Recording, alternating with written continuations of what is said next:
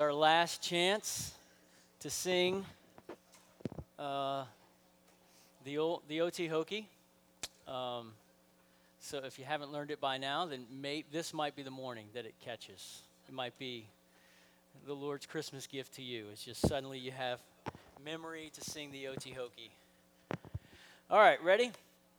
1, 2, 3, 4. Creation, patriarch, Exodus, conquest, judges, kingdom, exile, return, silent. Names: Adam, Abraham, Moses, Joshua, Samson, David, Daniel, Ezra, Pharisees.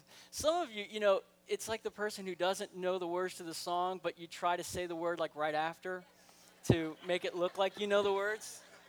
Yeah, that's called dishonesty.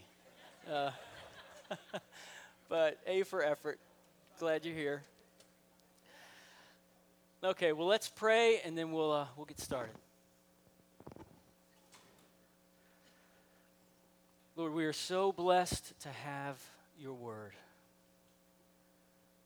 And in your word, we have great and precious promises. And we pray that as we look at some of those promises, that it would stabilize our hearts in this world as we walk through the trappings of a world that's subjected to futility, that is still fallen, that is as yet not finally redeemed and restored. But Lord, we look forward to the day when your creation will be rejuvenated and restored, and there will be no death and no pain and no tears, and your people will be home with you. So we pray that you would strengthen that impulse in our hearts as we look at your word this morning. In Jesus' name, amen.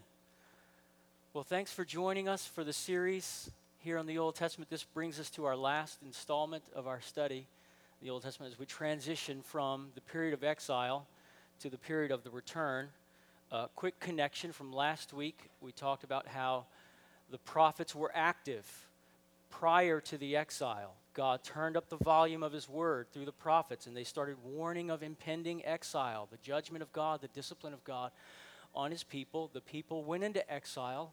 God kept his promise that he was going to discipline his people, but even there in exile, the prophets were very active, speaking to his people in exile. And then there are post-exilic prophets who are prophesying after the period of the return has begun. So God is going on record with his people. And when you read through the prophetic books of the Old Testament, they are a bit of a downer, aren't they? I mean, a lot of the chapters are about judgment and discipline and the idolatry of the people, the idolatry of the nations around them. There's a lot of that. But if we read these prophetic books thinking it's all judgment, we've misread the prophets. Because each prophetic book has hope in it. There's not a prophetic book that just leaves us under the cloud of judgment. There's always if you will, a silver lining where God is making promises, where God is saying, what I intended to do in the very beginning, I still intend to do. I'm going to take you through discipline, but I'm going to bring you back to myself. I'm going to bring my people back to my place under my rule. So, and I think that sometimes when you read these prophetic books, knowing the history of what's going on in the original context, it helps us to see how God comes to his people in the thickest moments of darkness and despair and brings hope. For example, remember in Isaiah chapter 6, in the year that King Uzziah died, the people would have felt that they were under a cloud. Things were going so well under Uzziah, and suddenly he's got leprosy, he makes a misjudgment, he's presumptuous, he gets leprosy, he dies, and now what's going to happen to the nation? Well, in Isaiah chapter 6, in the year that King Uzziah died, I saw the Lord. You get this dark moment for Israel, shining self-revelation of God coming and speaking through the prophet and calling Isaiah to himself and saying, who will go for us? I will go. And Isaiah is sent to prophesy to the people. Well, this is a much darker moment that we come to in Ezekiel chapter 1. You might remember last week when we talked about how many of the people, when they were deported and sent out of Jerusalem, They were sent into Babylon, and many of them settled by the river Kibar. And that's probably where Psalm 137 took its inspiration when it says, by the waters of Babylon, by the river Kibar, probably, by the waters of Babylon, there we sat down and wept when we remembered Zion. And in this settlement, this place where there were many Jews all living outside the homeland by the river Kibar, into that seemingly God-forsaken settlement by the river comes this revelation of God's glory. Ezekiel chapter 1, verse 1. In the 30th year, in the 4th month, on the 5th day of the month, as I was among the exiles by the Kibar Canal. So guess who was there when they were weeping by the river? Ezekiel himself was in that settlement. He says, and I was among the exiles by the Kibar Canal. The heavens were opened, and I saw visions of God. And these visions, as you read through the book of Ezekiel, will have a lot of judgment in them, but that's certainly not the dominant motif that comes shining through once you've read the entire covenant document. And I think James Hamilton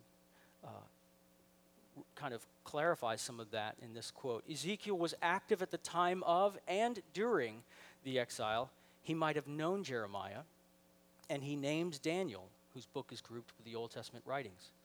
Ezekiel prophesies a new day when the people will have new hearts and when Yahweh will reside in a new temple with the nation led by a new David. So there is hope in the book of Ezekiel in the midst of the fact that when you go into the context, Ezekiel begins by the river Kibar, where there is nothing but weeping and mourning, and we hung our lyres on the willow trees. That's what was happening in Ezekiel chapter 1, and then God comes in self-revealing glory and talks about a new David and a new temple and a new people and a new day for God's people. Many of us, I think, are familiar with the story of the Valley of the Dry Bones in Ezekiel chapter 37. But I think that sometimes we can do this with that text and with many other texts as well, where we read them individualistically. We read that text and immediately come into my personal life, rather than reading the text and going into history, finding out what was happening in the original context, what was going on in the original audience's heart and mind, and then seeing principles of contact between where they are and where we are. And I think we can do that with the Ezekiel Valley of the Dry Bones. It's saying so much more than for us to come away with the application that, you may be having kind of boring, dry times of prayer. But because of what you've read about the Valley of the Dry Bones, your prayer times can suddenly become really, really powerful. And it's certainly true that the Lord lifts our countenance and that we might go through dry seasons that end up giving way to rich seasons of communion with God. That's absolutely true, but it's not the main point of Ezekiel 37. Ezekiel 37 is not a skeleton in the valley. It's not me, my own one set of dry bones. It's a valley full of bones. It's a corporate assembly. It's God's entire gathered people, the entire Old Testament community. And God comes and reveals himself. And the reality is that what that valley of dry bones is saying to the people is God's people are out of God's place, out from under God's rule, out from under the land of covenant blessing, the prosperity that they had. Remember when everybody had his own vine tree, his fig tree, their wraparound porch? That was not the setting that they were in Ezekiel. That was a long time. That seemed a distant memory for Israel. And God comes and gives them gives Ezekiel this vision of the valley of dry bones. In other words, it seems to the natural eye of his Old Testament people that God has completely forsaken them. It seems that the entire saving purpose of God, saving project of God that began in Genesis 12 has flatlined. It's over for Israel. We have been cast off as God's people. And it's into that context in Ezekiel 37 that he gives the interpretation of the Valley of the Dry Bones. And note Ezekiel's divinely inspired interpretation of what the bones represented. Chapter 37, verse 11. These bones are the whole house of Israel. It's not primarily, right? We don't want to just jump into these bones are your bad prayer life. These bones are, in the original context, the house of Israel. And what is it about the house of Israel? Behold, they say, our bones are dried up, and our hope is lost. We are clean cut off. So this valley of dry bones represents the evaporated faith of God's people. They were thinking all hope is lost. God's promises have fallen because we have rebelled against him, and there is no hope for salvation. There is only despair. And this is how Israel felt at the end of 2 Kings. Right, so let's get back into the historical record, because the prophecies are commenting on history, but it's a little harder to track history in the prophetic books because they're commenting all over the place. They're jumping from geography to different places. But when we go back into the development and unfolding of the historical story, we end up in 1 Kings and in 2 Kings. Everything starts to topple. The kingdom is divided, and we come to the end of 2 Kings, and this is how Israel felt. She's gone away into exile. She's been conquered. Even the southern kingdom of Judah is conquered. And at the close of 2 Kings, Babylon is in control of both the northern kingdom of Israel, because Babylon was a fish big enough to eat Assyria.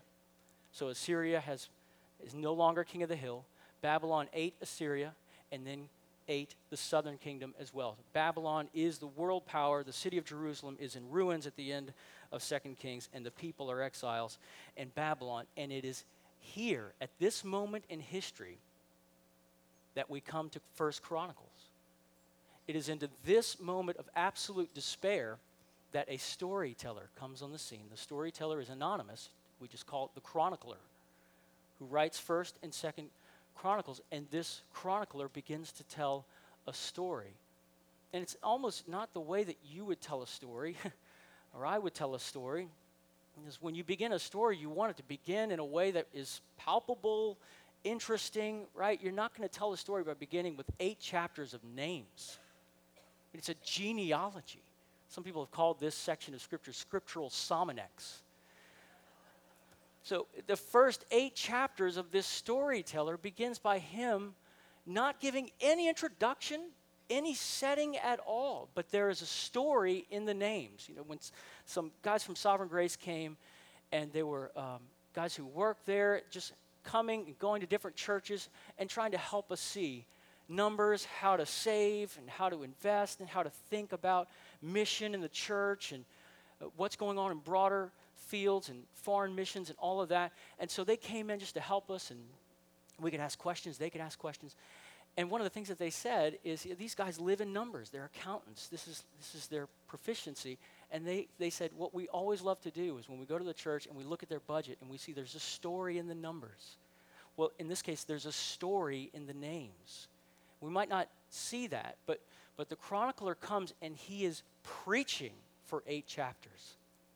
He is preaching a sermon on the faithfulness of God.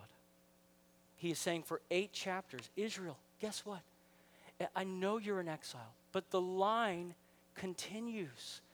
The line has continued from the very beginning. God has never forsaken his promises. And how does he say it? He doesn't start by saying it that way. Actually, how he begins is simply by saying, Adam, Seth, Enosh, Canaan, Mahalalel, Jared, Enoch, Methuselah, Lamech, Noah, Shem, Ham, and Japheth. Now, if you were with God's people in exile, you know there's a story in these names. If you've been attending this class, I hope, you know that there's a story in these names, because when you read through those first 8 chapters, you come across some pretty significant names, right? Some of them are right here. Adam, Noah, Shem, that ties over to the line of Abraham, Isaac, Jacob. Jacob has a son named Levi. Levi's pretty significant. Levi is the head of the priests in the Old Testament. Judah is another one. He's the head of the kings. Under Judah is David. These names have sermons in them. This is the chronicler preaching an 8-chapter sermon on the faithfulness of God. They would have thought Noah's name, Yes, the floods destroyed the whole world, but God preserved his promise to Adam and Eve that the offspring of the woman would crush the serpent's head. And how did he do it? The whole world was destroyed except for Noah and his family. God kept his promise. There's always a remnant.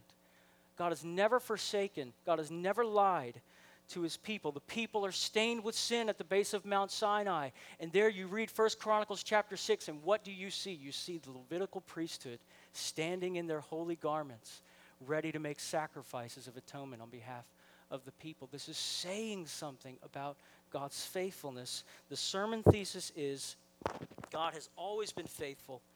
He's not afraid to discipline his people, but he never leaves. That's the story that we find in the first 8 chapters of Chronicles. And this is a sermon they needed to hear. When you think about the primary ways in which Israel in the Old Testament would have seen the favorable presence of God, they look for 3 things. When they're looking to see, is God favorable? Is God near to his people? Is he inclined to bless us? They look for that in 3 measurable ways. Number 1, the temple with the ark. There is a 1-to-1 correspondence between Israel's location of the temple, is the ark in good hands, and their assumption about their standing with God, right? Remember in the beginning of 1 Samuel, when Israel goes to battle against the Philistines win and they capture the ark. Remember that? And Eli's sons die, and Eli dies, and his daughter-in-law hears this news, and then she hears the really gripping news, not that her husband is dead, but that the ark is gone.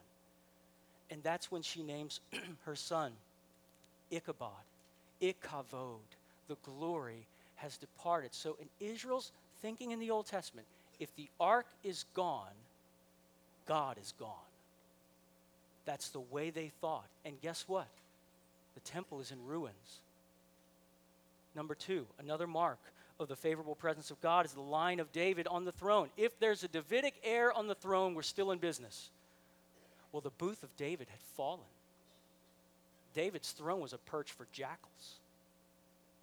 Well, at least we're still in the land. I mean, things might not be right, but at least we're in Canaan land. We got Canaan land under our feet. This is the land that was originally bought. A little piece, Cave of Machpelah, was bought by Abraham years and years ago, and we're at least still in the promised land.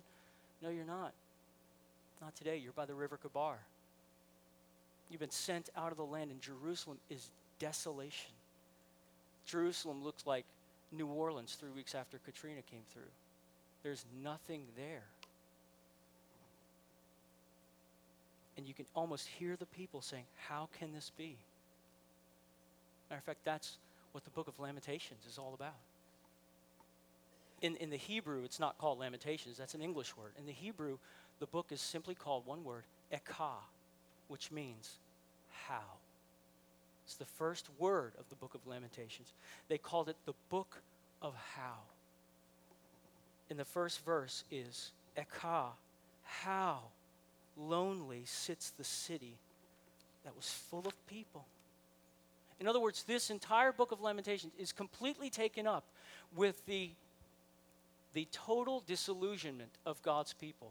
How could God's place and God's people be so apparently God forsaken? And this brings us really into the experience of what they might have been feeling like and thinking in Ezekiel chapter 1 when God comes to Ezekiel by the river Kabar. You ever see someone in a context and it throws you off? You know, it's the right person, but it's the wrong setting. You just can't quite make it fit. You know, maybe somebody you haven't seen since high school, and you come to Alpha, and they're at a table just over there. And it's like, well, no, I know you, and it's not that I thought you were dead, I just didn't expect to see you here, right? I just don't have a category for seeing you in this room. And maybe they seem to be talking with a friend that you know from the church, and you had no idea that person could have known your old buddies from high school. It just doesn't fit right. Well, in a similar way, God comes to Ezekiel. Here, Ezekiel is moaning and weeping at the river Kabar. And God shows up. But he's not in the temple. That's the context in which we expect to find God. He's not in Jerusalem. No, that would totally fit. God belongs in Jerusalem. He's not in the palace of David where he has built a house for David. God is in Babylon. It's not that we thought he was dead. We just never thought we'd see him in Babylon. God, you don't come to Babylon. You live in Zion.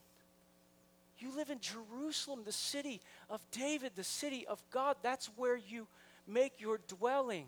That's where your presence dwells. Lord, what are you doing in Babylon? And Isaiah had prophesied that this is exactly what would happen in Isaiah chapter 43. He said, you're going to go into exile. You're going to go into captivity. He's speaking of the coming Babylonian exile. This is 150 years before the Babylonian exile. And he says, but when you walk through the waters, I will be with you. And when you pass through the flames, you will not be scorched.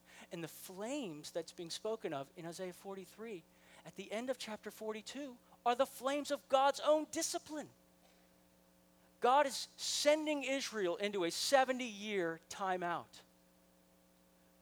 But unlike most parents who put their kids in timeout, he's going with them. When you pass through the fires of my own discipline, I'm coming too. God comes to Babylon. And do you see a glimpse of the incarnation in this surprise visit at the river Kebar in Babylon? Because God doesn't come.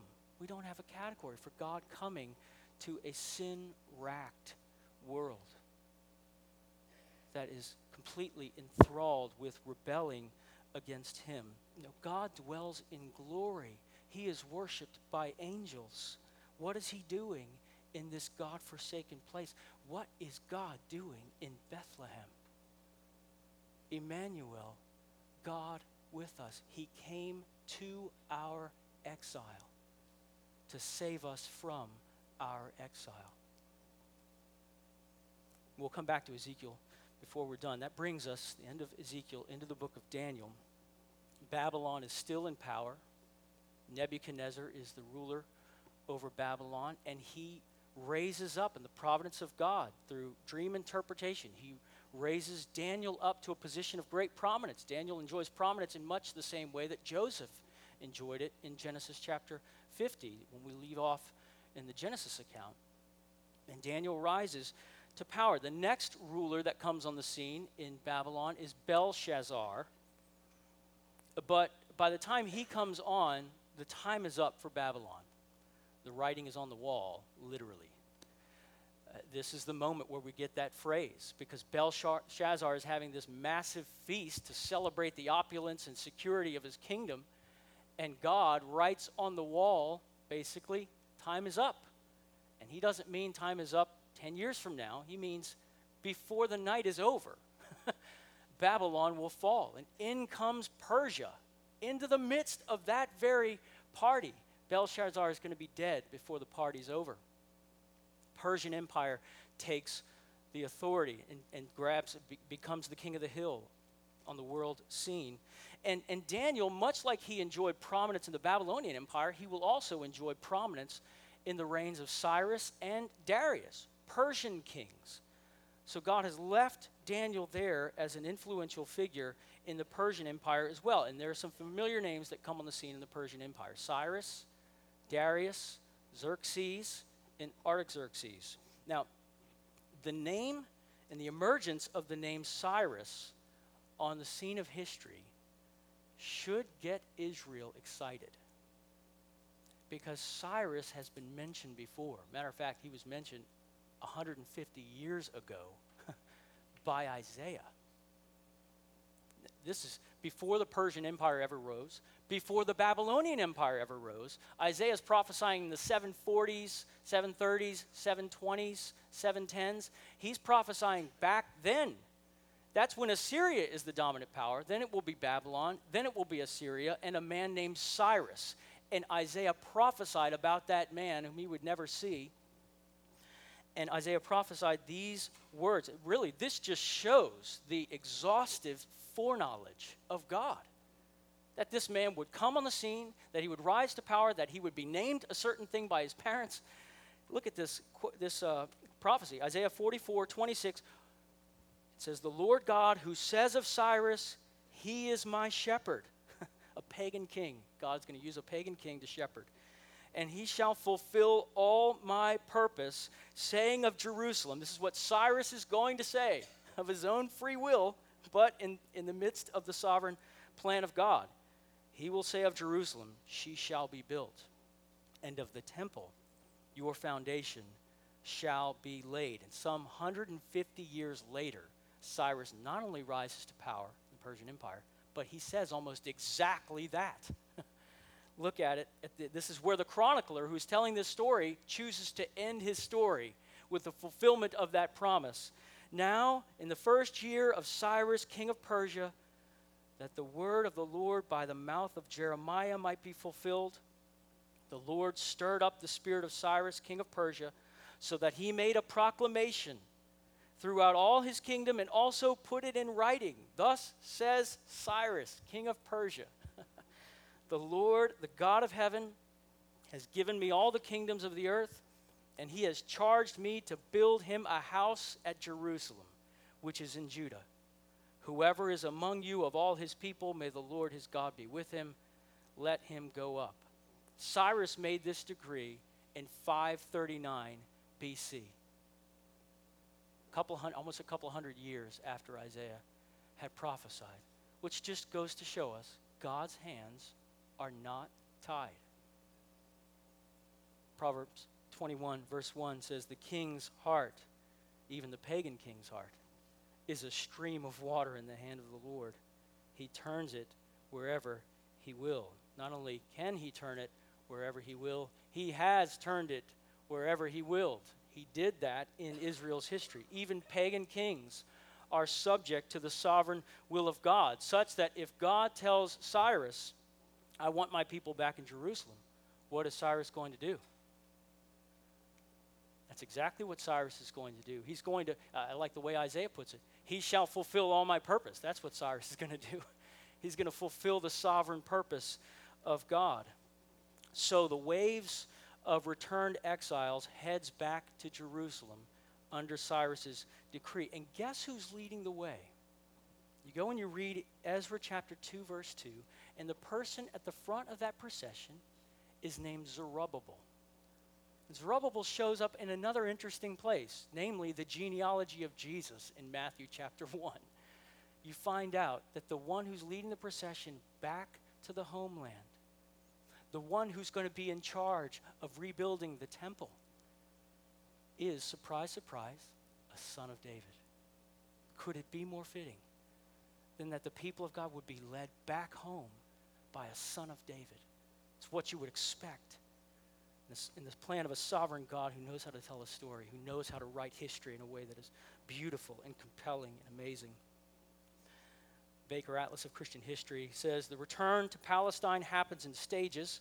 The first, under Zerubbabel, was permitted by the decree of the Persian Emperor Cyrus the Great, who reigned from 559 to 529 BC.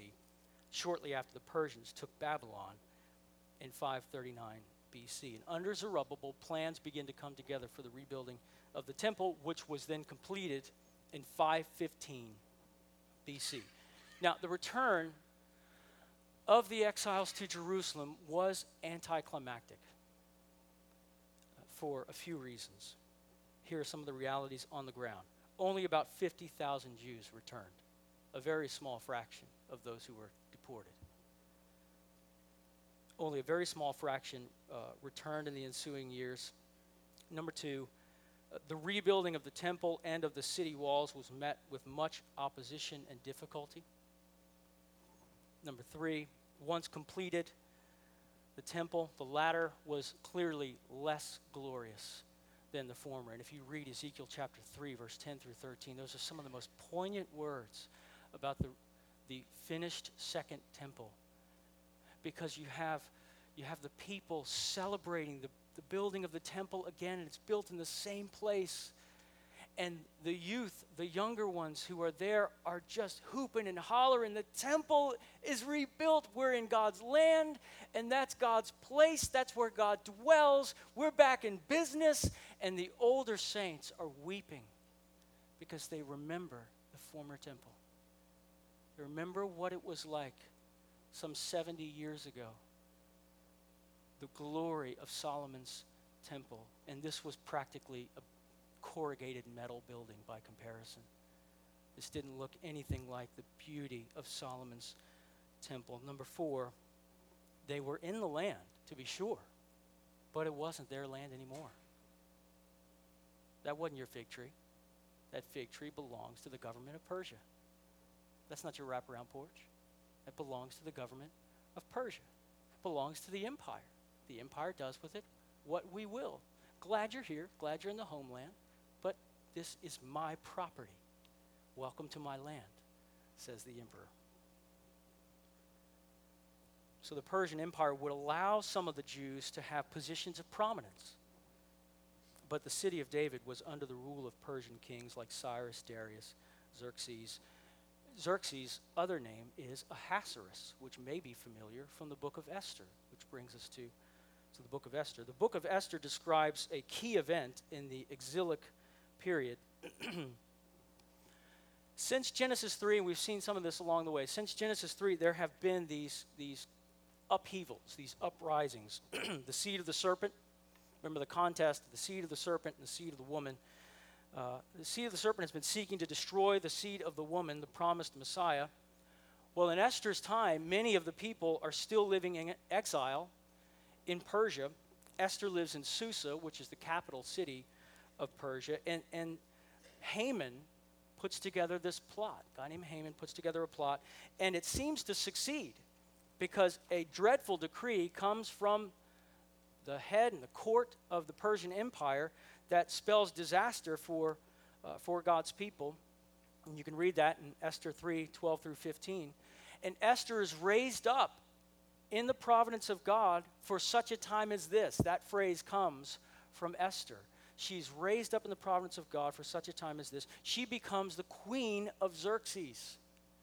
She is a part of the court, a part of the harem. And this comes back to the concept of God saving his people using one of their own. God is going to preserve his people and rescue his people through one of their own. And she becomes this queen, and Haman gets angry because he asks Mordecai to bow before him.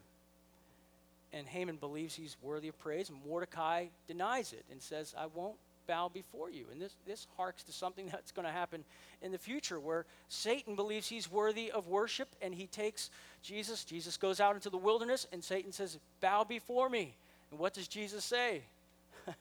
It's not going to happen. It is written, you shall worship the Lord your God, and him only shall you serve. And he sounded much like Mordecai, his forebear. And Haman rises up with tremendous anger. And he's infuriated, and he has influence in the Persian kingdom, and he sees to it that an edict is written that spells the death of all of God's people throughout the Persian Empire, not just in Susa. So this is a death sentence written on the entire covenant body of God's people, and that death sentence begins to go out. Haman is at this point stepping into a long-established Old Testament pattern.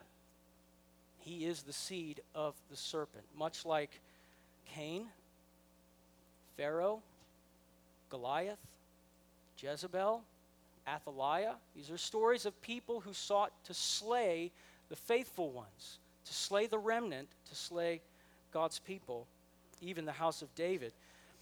And Haman is seeking to kill God's faithful one. And it's interesting, the irony here. He's thinking well of his craftiness because he erects this gallows so that Mordecai can be hung on the gallows. And when you come to the end of the book of Esther, there's this surprising reversal that almost sounds like 1 Samuel's reversals, that theme of reversals. Because what you find when you read these two texts is Haman's rule is ended by his own scheme. Mordecai, who should still be swinging from the gallows, is exalted to the right hand of the king of the earth, and Haman is swinging from the gallows. You know, Satan incites Judas to betray Jesus and hand him over to be crucified, erecting a cross on which finally the anointed, the Messiah, will be killed. He thinks he's being very clever, much like Haman thought he was being very clever, erecting the gallows upon which he would hang himself. It's exactly what the cross did. You read Colossians, let me read to you. Colossians chapter 2, verse 13, and you find out what the cross actually did.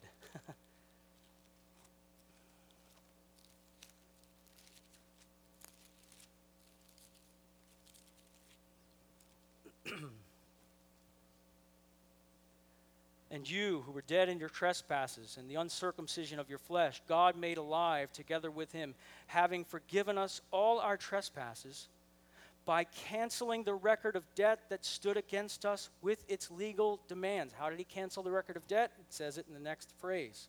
This he set aside, nailing it to the cross, nailing your debts to Christ's cross. And what else did he do from the cross? He disarmed the rulers and authorities and put them to open shame. Do you see the irony here? Jesus is at open shame. Jesus is naked on the cross. Jesus is unarmed. Jesus looks like he has no authority. If you had any authority, call for the angels. If you had any authority, save yourself. Jesus looks disarmed, naked, and shamed. But what he actually is doing, if you really see through the story of God, is he is actually in that moment disarming Satan, shaming Satan, disrobing Satan before the world, triumphing over Satan. And this is foreshadowed in the story of Haman and Mordecai. This reversal in Esther's narrative spells the salvation of God's people. And that brings us to Ezra and Nehemiah. The book of Esther actually describes, though it's found canonically in the canon after Ezra and Nehemiah, the book of Esther actually describes the period just before Ezra and Nehemiah. Esther was married to Ahasuerus, also known as Xerxes. When we come to Ezra chapter 7, Esther and Xerxes are behind us. The temple has been rebuilt by some exiles who had returned.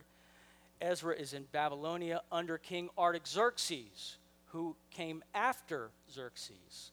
All right, so Artaxerxes, if you looked at family photos, you would see little Artaxerxes, and you would see Xerxes, Ahasuerus, and you would see a lot of wives, and one of them would be very pretty, and her name would be Esther. So Esther would be in the same family photos with Artaxerxes, who ends up speaking with a man named Ezra, and later speaking with a man named Nehemiah. And in Ezra chapter 7, Ezra is sent back to Jerusalem to write, to teach the law of God to God's people back in Jerusalem. Now you may be wondering, why would Cyrus and now Artaxerxes send people back to rebuild the temple? Why would Artaxerxes say, you know what, I want God's people to be shepherded and taught the law. So Ezra, why don't you go head back and teach them the Bible? Why in the world would they want this to happen? You might say, were they in a trance? Were they puppets on a string? Was Cyrus writing this not even knowing what he was doing? I don't think that that's what's happening. It seems that he was doing this of his own free will. Another option would be, were they saved? And I think if you read the rest of the narrative, you find out that probably isn't the case, because there were evil actions and pagan actions associated with their rules as well. And there's another possibility, and that is the concurrence of divine sovereignty and human responsibility and human freedom. And both of them are in lockstep. Both of them are happening. God is superintending as the rulers of Persia are acting. And this is where we come to Persia, the kinder, gentler, religiously tolerant global empire. God works through means. And the Persian policy, this is just true from secular history, the Persian policy of invading a new place and capturing more territory was different than Assyria's and different than Babylon's. Babylon would come in, destroy the place, and take everybody away so that you can't reconvene. But what ended up happening, if you tracked, remember what we said last week, was Babylon continued to have these uprisings. The people were so upset. They were mad as hornets. And so any chance they had to revolt against the Babylonian Empire, they took that. And they ended up failing, but still, they were just mad as hornets at the Babylonian Empire that they would do this.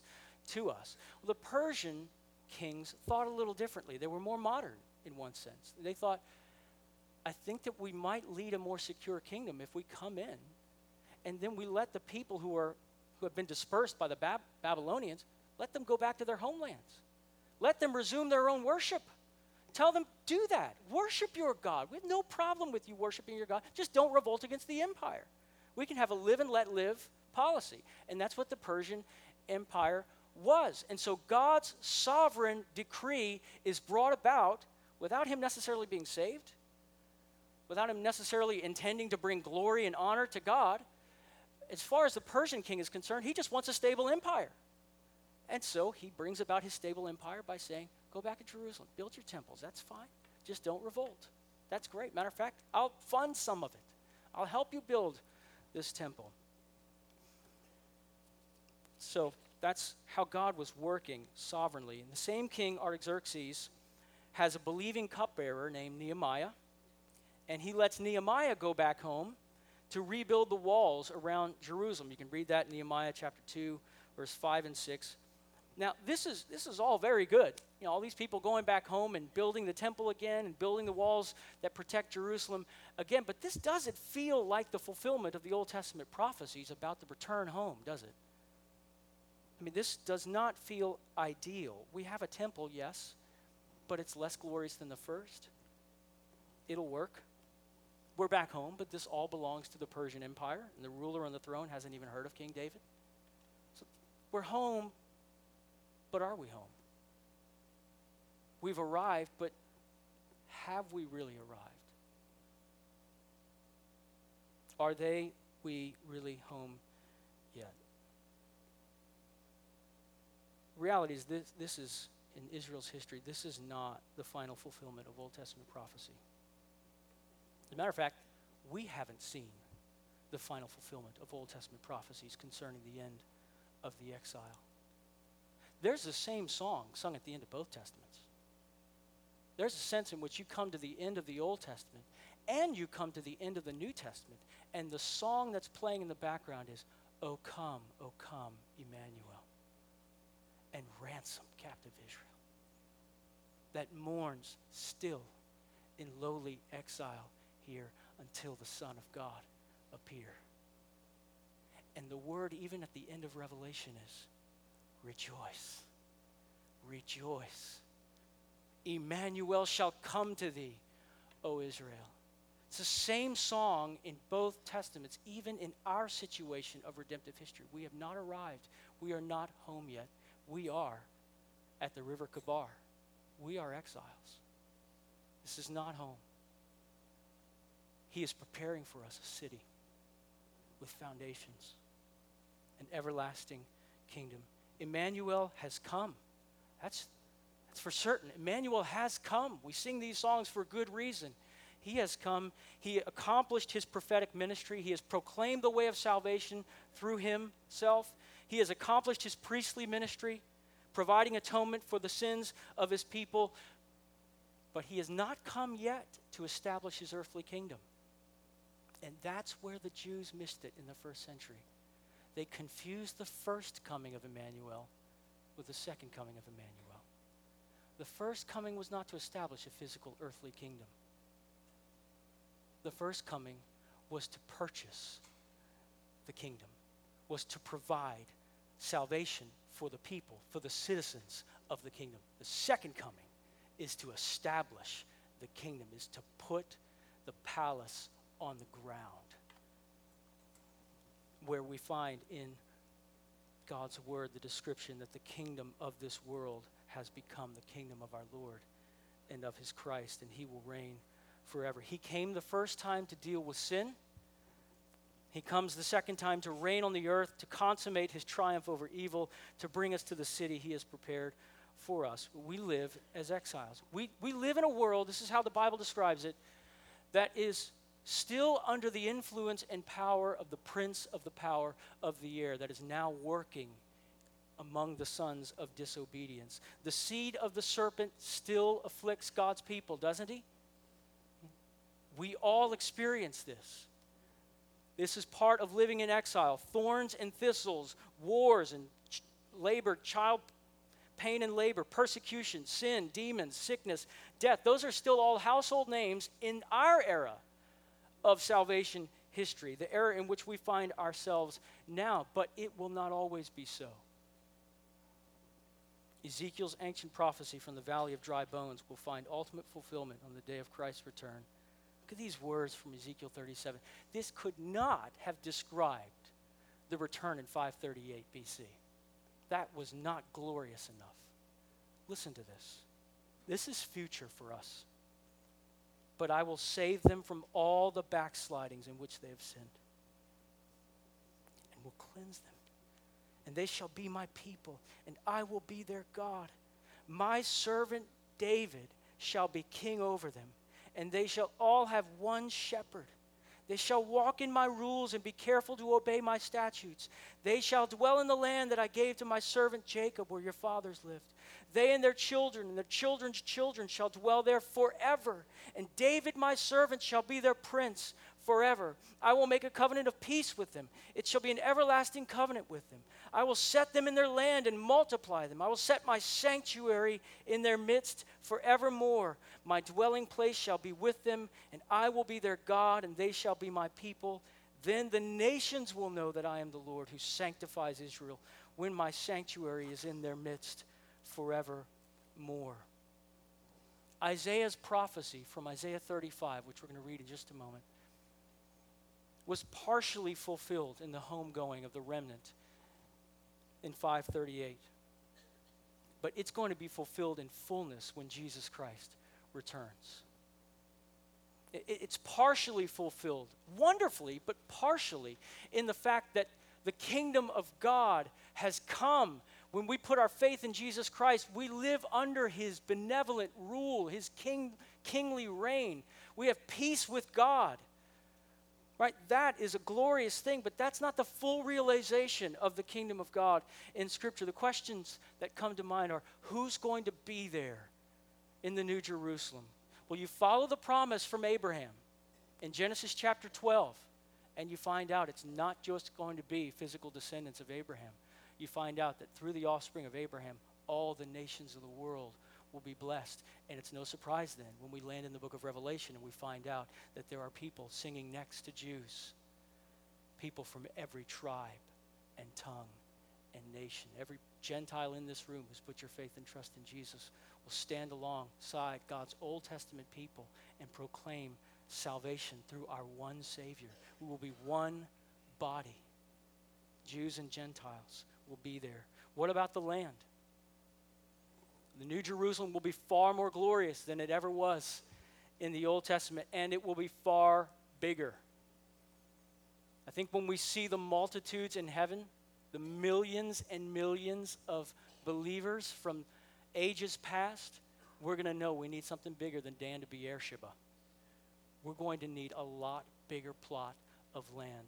The earth shall be filled with the knowledge of the glory of the Lord, like the waters cover the sea. It's going to be a massive plot of land, and it's going to be the shape of a cube. And there are two cubes in the whole Bible.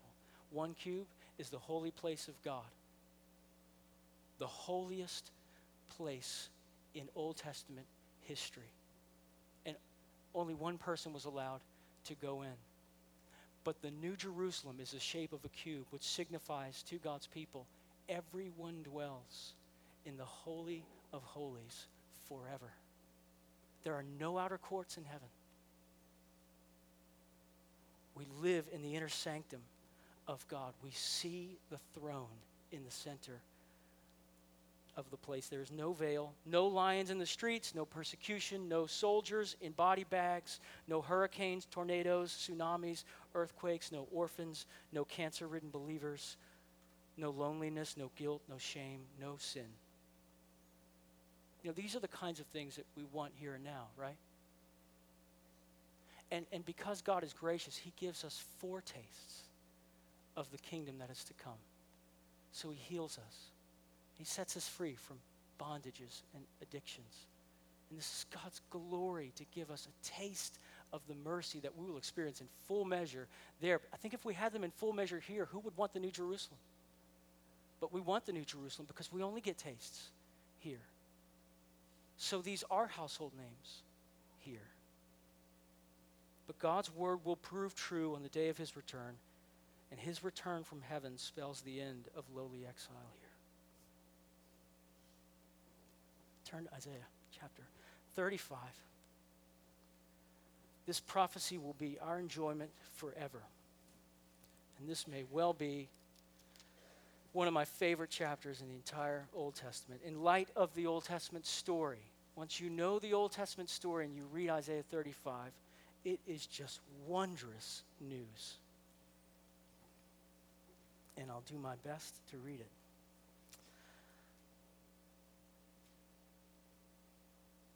This is the day that is coming for all of God's people. The wilderness and the dry land shall be glad. The desert shall rejoice and blossom like the crocus. It shall blossom abundantly and rejoice with joy and singing. The glory of Lebanon shall be given to it, the majesty of Carmel and Sharon. They shall see the glory of the Lord, the majesty of our God. Strengthen the weak hands and make firm the feeble knees. Say to those who have an anxious heart, be strong, fear not. Behold, your God will come with vengeance. With the recompense of God, he will come and save you. What coming is this referencing? It's the second coming as a result of the first coming. The first coming triggers and enables the second coming to actually accomplish what happens in verse 5. He comes and saves us in verse 4, and then the eyes of the blind shall be opened, and the ears of the deaf unstopped. And he's talking about not simply physical sight and physical hearing, but Israel is spoken of just a few chapters after this as being blind in their idolatry and deaf to the voice of God. Not so in the New Jerusalem. Then the lame man shall leap like a deer, and the tongue of the mute shall sing for joy, for waters break forth in the wilderness, and streams in the desert. The burning sand shall become a pool, and the thirsty ground springs of water. In the haunt of jackals where they lie down, the grass shall become reeds and rushes, and a highway shall be there. And it shall be called the way of holiness, and the unclean shall not pass over it. It shall belong to those who walk on the way. Even if they are fools, they shall not go astray. No lion shall be there, nor shall any ravenous beast come up on it. They shall not be found there. But the redeemed shall walk there, and the ransomed of the Lord shall return. And come to Zion with singing, everlasting joy, not the temporary joy that was around the second temple. Everlasting joy shall be upon their heads. They shall obtain gladness and joy, and sorrow and sighing shall flee away. Let's pray. Well, Lord, we thank you for your faithfulness that you have proclaimed to us in every page of the Old Testament, and that you have shown your promises to be true, because all of the promises are yes and amen in Christ. They are guaranteed because of what Christ did in his first coming, and we look for your second coming, O Lord. We say, as the exiles did in Old Testament history, and yet using the words of Revelation 22, we say, Maranatha, even so, Lord, come.